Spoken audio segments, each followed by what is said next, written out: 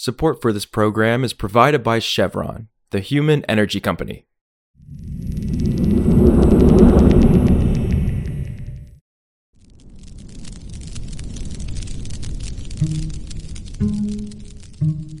This is Politico Energy. I'm Josh Siegel.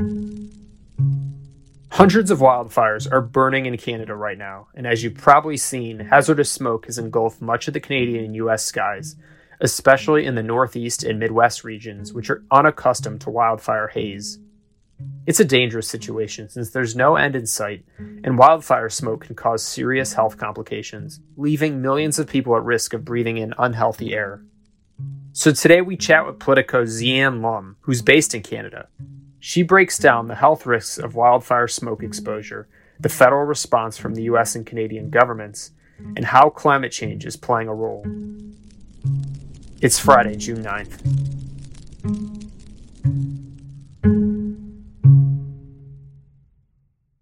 This country is huge. These wildfires are also burning in very remote and far-flung areas across the country.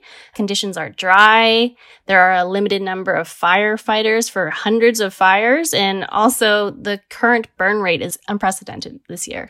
Got it. And so what are the health risks to people from wildfire smoke exposure, and how is it impacting everyday life in Canada where you are?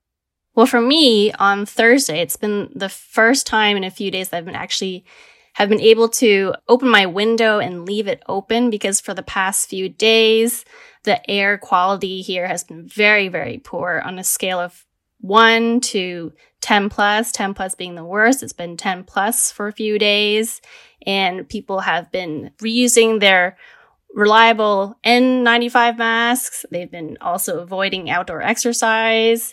It's not a good time to be outside and doing outdoor activities, and people have just been avoiding going outside if they can. People have been complaining about headaches and some itchiness in their throats. So people just have largely tried to avoid going outside over these past few days. Wow. And so, of course, millions of people in Canada and the United States were under air quality advisories this week. How unprecedented is the severity of the wildfire season we're seeing right now in Canada, and how long is this situation expected to last? Well, the hazy skies are expected to last for a few more days, but beyond that, we just don't know. What we do know is that this year's wildfire season got off to a very early and aggressive start. The season usually picks up around late June, early August, after the snow cover completely melts away and when temperatures are steadily rising. This year, the season started in mid-May, so that's super early. And if the burn rate continues at this current pace, we could also be on track to witnessing Canada's worst wildfire season on record. And what that could mean, for our American neighbors like yourself, is more hazy skies, more, air quality advisories. As of Thursday, there are about 413 active wildfires, and 249 of them are considered out of control. And if we just step back and look at a map for a second, historically, the 10-year average for wildfire damage has been about 620,000 acres burned.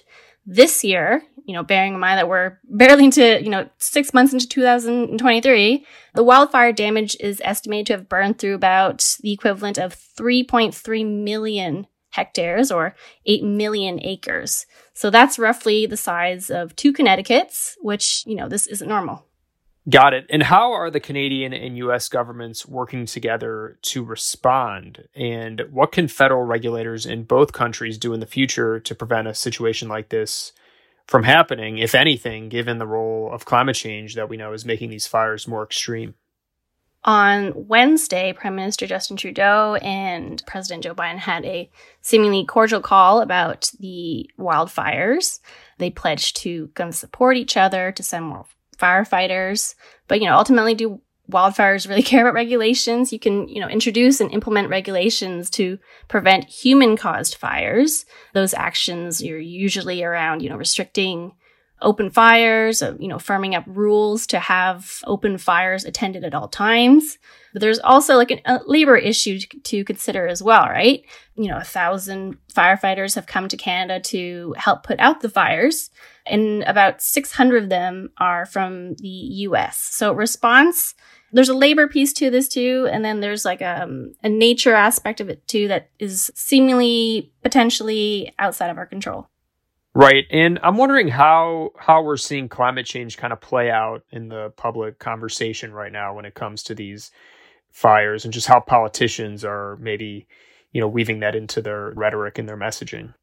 Well, on this side of the border, I'd say that more of the left-leaning parties are looking at this crisis and kind of pointing to it and saying, oh, we have to take more action on climate change. We have to, put more resources into mitigating the impacts of climate change. And on the opposition side, for the conservatives, they haven't really used this crisis as a moment to come out with clear climate action promises or policies. They've actually focused on filibustering budget legislation instead and using their party resources to bring attention to that issue, despite millions of Canadians being impacted by diminished air quality due to these wildfires raging across the country. Also, on Thursday, United Kingdom Prime Minister Rishi Sunak and President Joe Biden committed to a cooperation deal on defense and critical minerals. That deal, known as the Atlantic Declaration, includes pledges to negotiate an agreement to mitigate the impact of Democrats' Inflation Reduction Act, which prevents nations without a U.S. trade deal from accessing the law's tax credits and subsidies. Biden has pledged to allow the United Kingdom access to critical minerals in a similar agreement to that struck by the U.S. with Japan, easing barriers which affected electric vehicle batteries. For more news on energy and environment, subscribe to our free newsletter at politico.com/power-switch, and subscribe to Politico Pro to read our morning energy newsletter. Some of the music in today's show is composed by the mysterious Breakmaster Cylinder.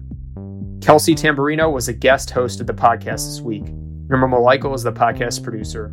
Alex Keeney and Annie Reese edited the podcast this week. Jenny Ament is the executive producer of audio at Politico. Our editors are Matt Daly and Gloria Gonzalez. I'm Josh Siegel, and we'll see you back on Monday.